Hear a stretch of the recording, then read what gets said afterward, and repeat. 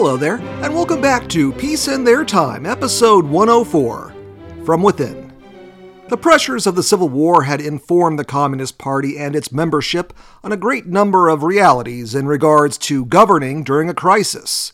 And one of the lessons learned was the necessity of not just winning battles at the front lines, but safeguarding the revolution behind them as well. And that's where the Cheka came in, under the guiding hand of Iron Felix Dzerzhinsky, and with the determined support of Lenin himself. Due to the multitude of threats, both real and perceived, the secret police were given wide-ranging powers that I've already described in detail. And they weren't a group that were afraid of using those powers either, which is where the trouble for them started once the crisis of the war years started to fade. Early Soviet Russia had witnessed a power struggle waged out in the provinces and cities between the local Soviets, the Party, and the Cheka. The Party quickly subsumed the Soviets, but the Cheka proved more independent. This led many in the Party to begin pushing to have that organization scaled back a little, which wasn't the hardest pitch either, given the Cheka's reputation for violence and inducing terror. Turns out that on-the-spot executions and casual brutality didn't win many friends. At the 9th Congress of the Soviets on December 28, 1921, this being distinct from the Congresses of the Communist Party, the Soviets just love their Congresses that much, the Cheka was rebranded as the State Political Directorate, or the GPU following its Russian acronym. They were stripped of most of their powers and reduced to investigating strictly political crimes with no powers of arrest or punishment. But Dzerzhinsky wasn't about to let that stand. He and the GPU's leadership had performed admirably in the eyes of Lenin, who wasn't about to let go of so powerful a tool as the secret police. But Soviet Russia being more a dictatorship by committee, Lenin didn't just overrule the Congress of Soviets. Over the course of 1922, he quietly expanded the GPU's powers so that it could again arrest and even kill certain types of suspected criminals, powers that were vague enough that they could be used broadly. That isn't to say the old Cheka was fully back in operation, and in fact the 1920s would be a fairly quiet period for the Soviet Union's secret police, but they were far from toothless in these years. And just as a matter of bookkeeping, once the Soviet Union was formally established in early 1923, the group picked up an extra letter denoting its elevation to being a federal institution, and was henceforth referred to as the OGPU. The main challenge facing the OGPU going into the 20s was that of foreign agents. The whites had been pretty well smashed domestically, and while supporters of the counter-revolution remained, they would pose little threat to the regime without outside aid. The problem was that many whites had fled abroad, where they were taken in by Western nations, sympathetic with their desire to bring down the Soviet government. And while not every state in the West was consistently anti-Soviet at every moment in time, there were all too brief gaps where the center-left of those countries came to power and pushed for normalized relations.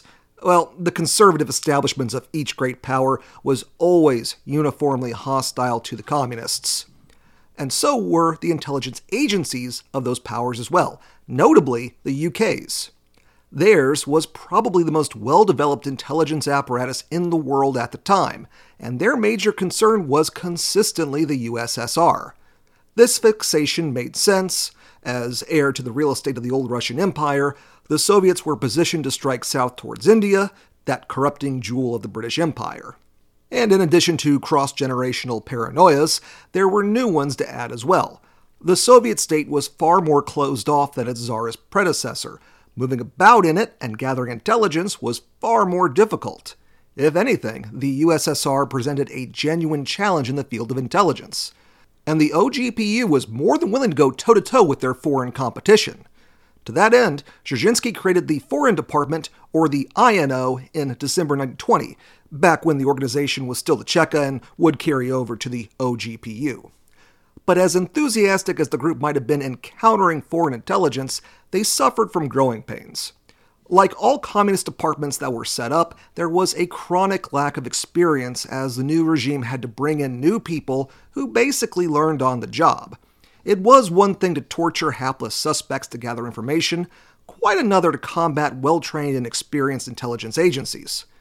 Luckily for them, the UK was looking to maintain its way too big empire on a budget in the post-war years, and the INO's opposite numbers would have to deal with vastly reduced resources with which to work with.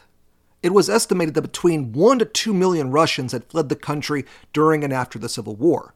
Lenin was especially paranoid about a white resurgence, and had the INO infiltrate the communities of exiles scattered across the major Western capitals. Turned out that those communities were prone to infighting and the same cliquish behavior that had lost them the war in the first place. Of even greater effect were OGPU entrapment operations. The INO and the Soviets in general were still a little hesitant so early in their existences to go out into the world and simply take out their enemies on foreign soil, so the playbook became thinking of ways to lure the whites back to Russia. The most effective means was establishing fake anti-communist underground groups. The whites weren't complete idiots, so this wasn't as easy as putting out ads in the paper that resistance groups were seeking new applicants. Instead, the OGPU would either get an agent established in a position of trust, or pick up a white agent while they were snooping around inside the USSR and turn them over to their cause as a double agent. A pair of dramatic examples were the syndicate and trust operations. These targeted a man named Boris Savinkov, who had been a member of the old SR combat organization. He had fled Russia and set up a small force of Russian émigrés to fight on the side of the Poles during the Bolshevik invasion of 1920. From there, he established a group called the People's Union for Defense of Country and Freedom. The mission statement of the group was intelligence gathering and rebellion plotting. Too bad for them, though. The OGPU had them infiltrated by August 1921. 44 members of the group were arrested in the Soviet Union, where show trials and executions soon followed. This wrapped up the syndicate part of the operation, and the more long-term trust operation followed. This stage was preoccupied with setting up a fake resistance group, the Monarchist Union of Central Russia, or the MOR. Personally, I think the name was a little much, but it produced results. It wasn't intended specifically for Savinkov, but the front did manage to lure him back all the same. Despite his own network being dismantled, Savinkov wanted to stay in the game and was convinced by a secret INO agent to send one of his subordinates to Moscow to meet with this new group.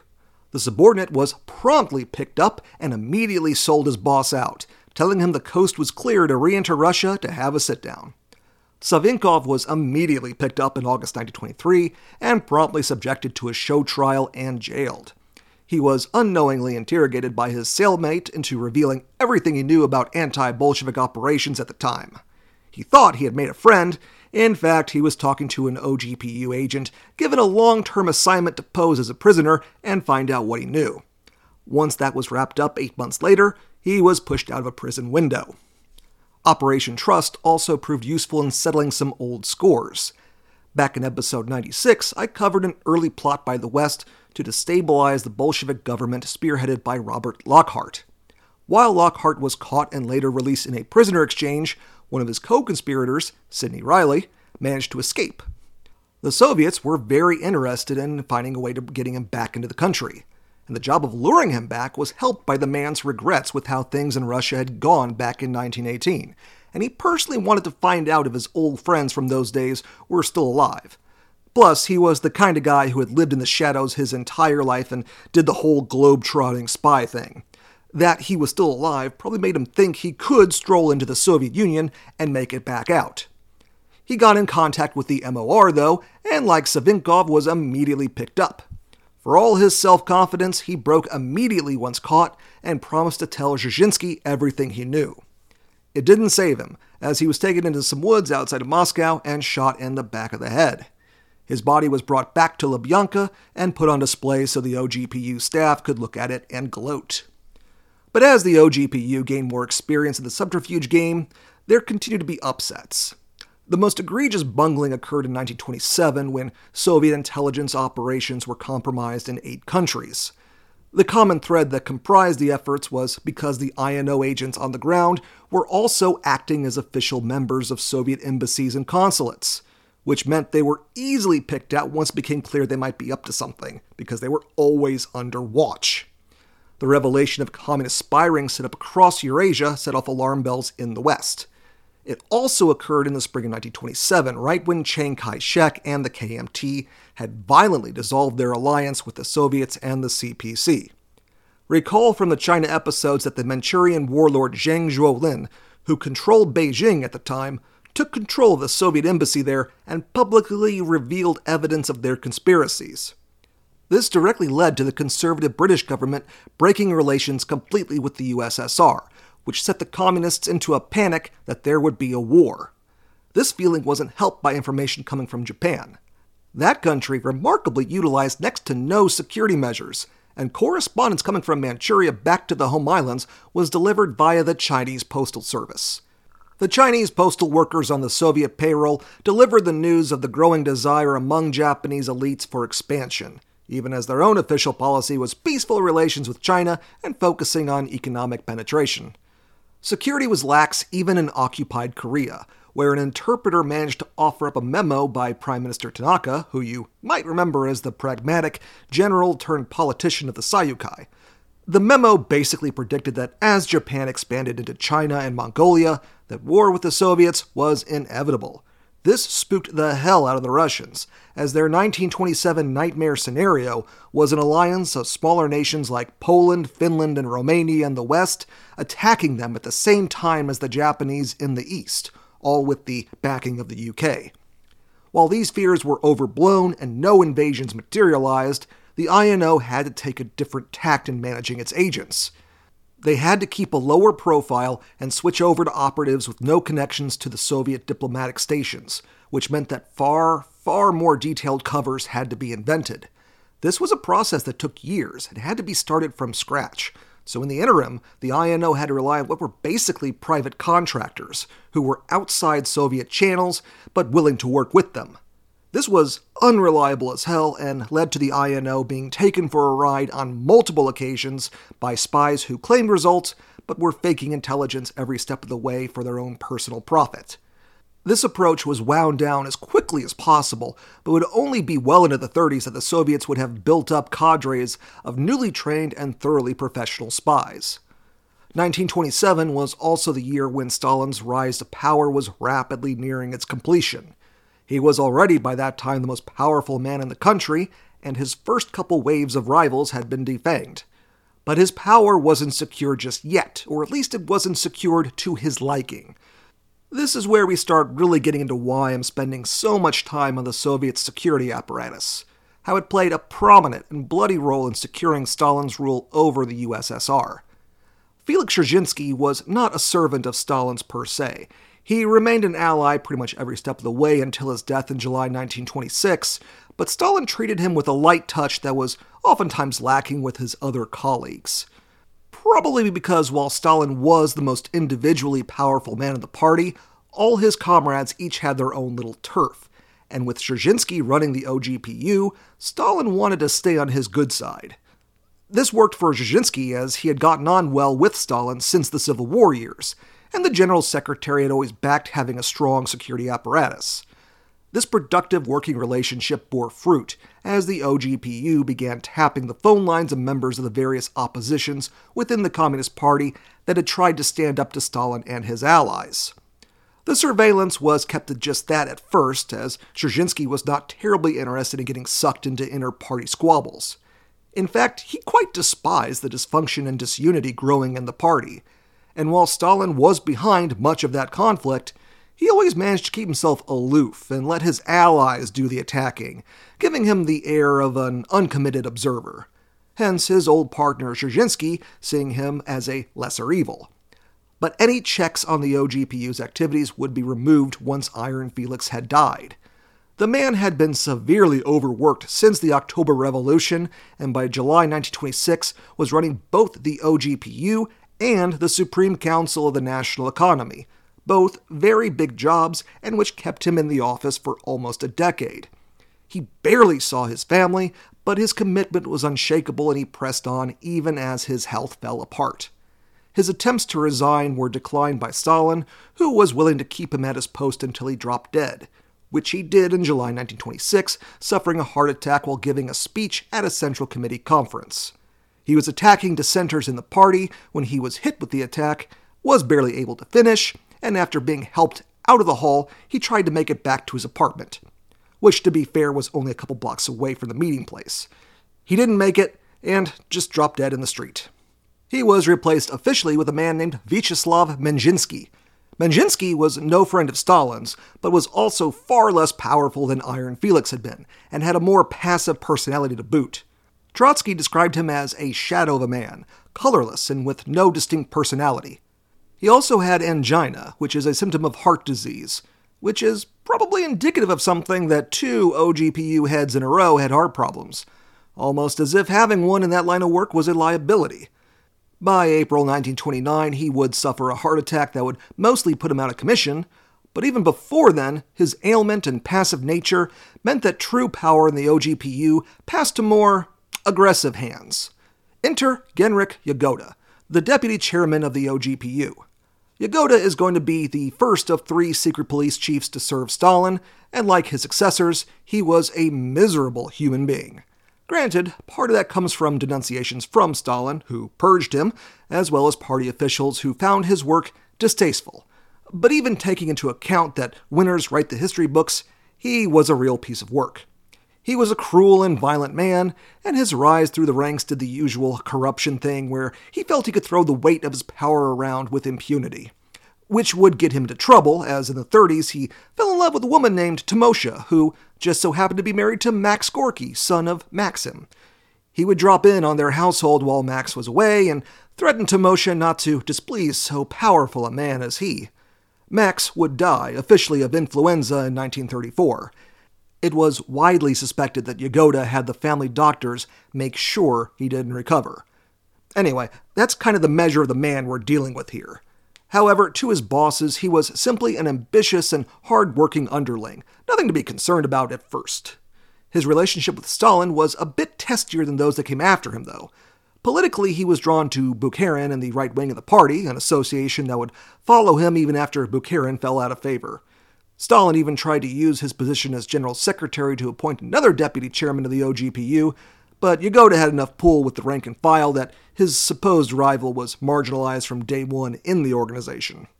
And despite moves like that, Yagoda was an opportunist first and foremost, and always went with the option that gave him more personal power.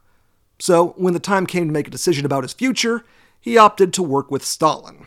With being an operative word, as he made certain to demarcate the OGPU as his turf, which wasn't a sustainable position long term, but also meant he had a lot more freedom of action than others in the Soviet leadership for a little while. And by a little while, I mean until 1936.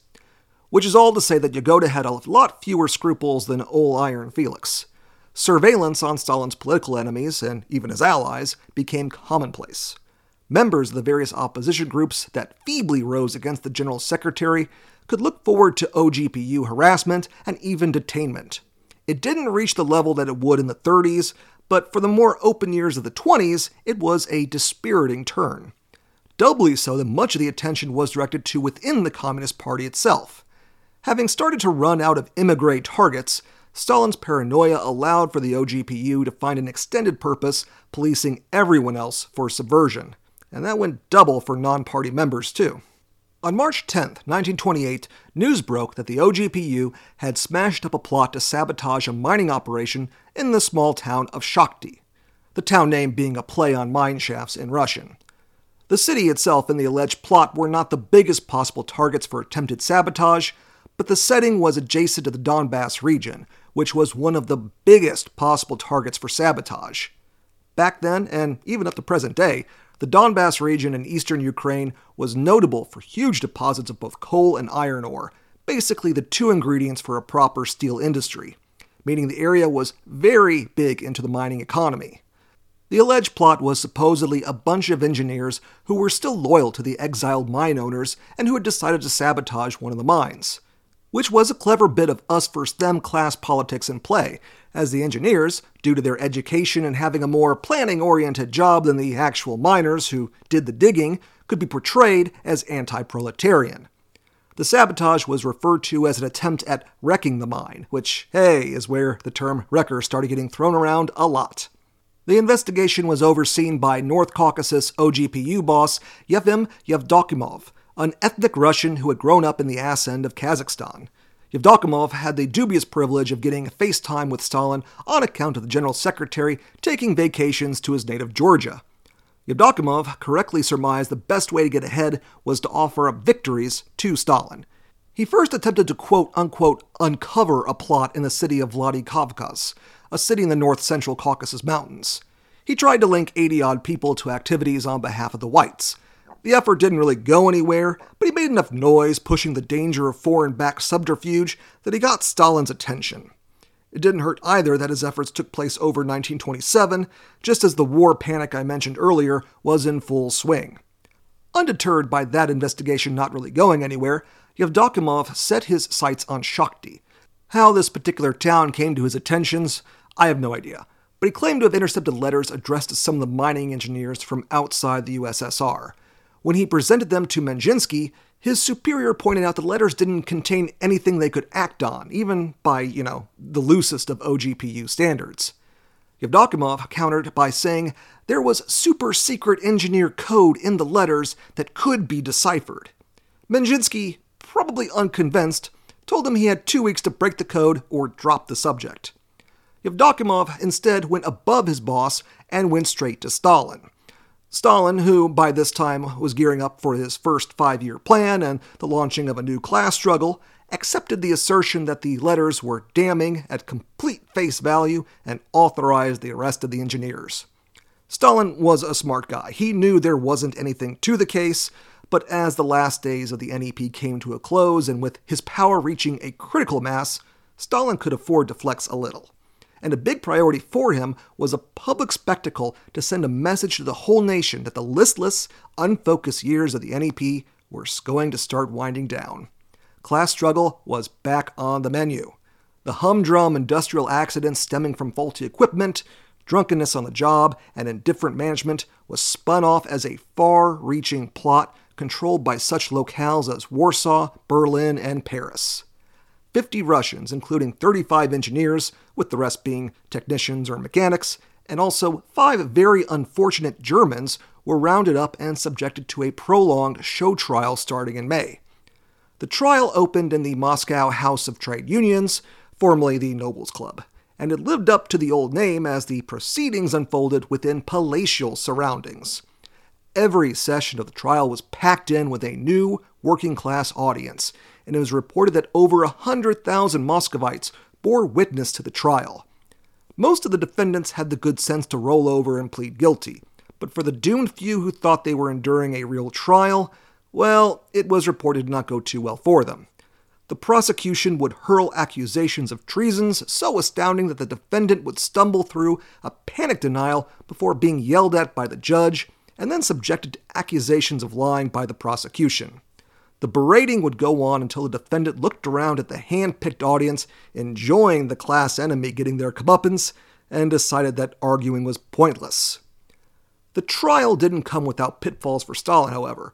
First and foremost was the practical reality that Russia didn't have a whole lot of technical specialists. The entire Soviet coal industry had only 1,100 engineers, so they were putting on trial a statistically significant percentage of their own talent pool. The trial also predictably set off a wave of panic among engineers and technical specialists, who might not have been accused of anything, but figured they might be next on the chopping block. All of a sudden, too, in schools, being an engineer wasn't exactly the most attractive job option. There were very real fears that that entire professional group would try and leave the country en masse. The panic got bad enough that Kuybyshev, one of Stalin's henchmen who ran the Committee of the National Economy, had to make public declarations reassuring the country that this wasn't the start of a campaign against technical specialists. The arrest of the Germans that I mentioned also caused an international incident. The Soviets had entered negotiations for a new trade agreement with the Germans, which included Germany providing massive loans to fund the purchase of modern industrial equipment. Which, fun little side note, keep in mind this was the start of 1928. Those loans the Germans were planning on providing were being made available because the United States was pumping money into the German economy as a result of the Dawes Plan that we covered way back in episode 29. They were effectively going to loan the Soviets part of their own loan money. That arrangement, though, came to naught, as the Germans were not terribly thrilled about some of their nationals being arrested. On March 15th, just 5 days after the arrests, they suspended the new trade talks. Quickly, 2 of the Germans were released, with one being let go because he swore to the OGPU he could deliver them a group of Russian whites back in Berlin, although that was a big lie that nevertheless got him back home safely. 3 others, though, were held in detention and cut off from contact from German diplomatic staff. Some German firms began to pull out of the Soviet Union. Luckily for Stalin, one of the bigger firms, which was also the employer of the arrested men, AEG, opted to keep doing business in the Soviet Union, deeming the profits too good to pass up. The ultimate results of the trial were not as uniform as the show trials during the 30s. 11 defendants were sentenced to death, with 6 of those being commuted in return for them confessing. 34 were given prison sentences, 4 of them suspended sentences, and 4 were acquitted entirely. Although 2 of the acquittals and 1 suspended sentence were actually handed to the trio of Germans, with 1 also being convicted of bribery. The trial was the opening round to a new struggle in society launched by Stalin, and the OGPU and its future incarnations would be one of his biggest tools to enforce his vision. Whereas before the secret police had maintained a degree of independence, with Stalin increasingly being the only leader in town, the organization's members evolved with the times and joined the winning side. They would become the dictator's enforcers and executioners, and their activities would return to the terror and brutality of their original Chekist days. And that's where I'll be leaving the secret police for this season, but they'll be getting a lot of attention during the next. And speaking of that winning team, I think I am long overdue to be covering the rise of the one and thankfully only Joseph Stalin. I'm going to be doing things a little differently, and instead of doing the bio episodes after the main miniseries, I'm going to drop them right in before the end. This is because Stalin's biography, right where I'd normally leave off, is just as he starts taking out his former comrades one by one after Lenin's death. So I'm just going to tell the whole sordid tale up to 1928 in sequence. Join me for that next week, and as always, thank you very much for listening.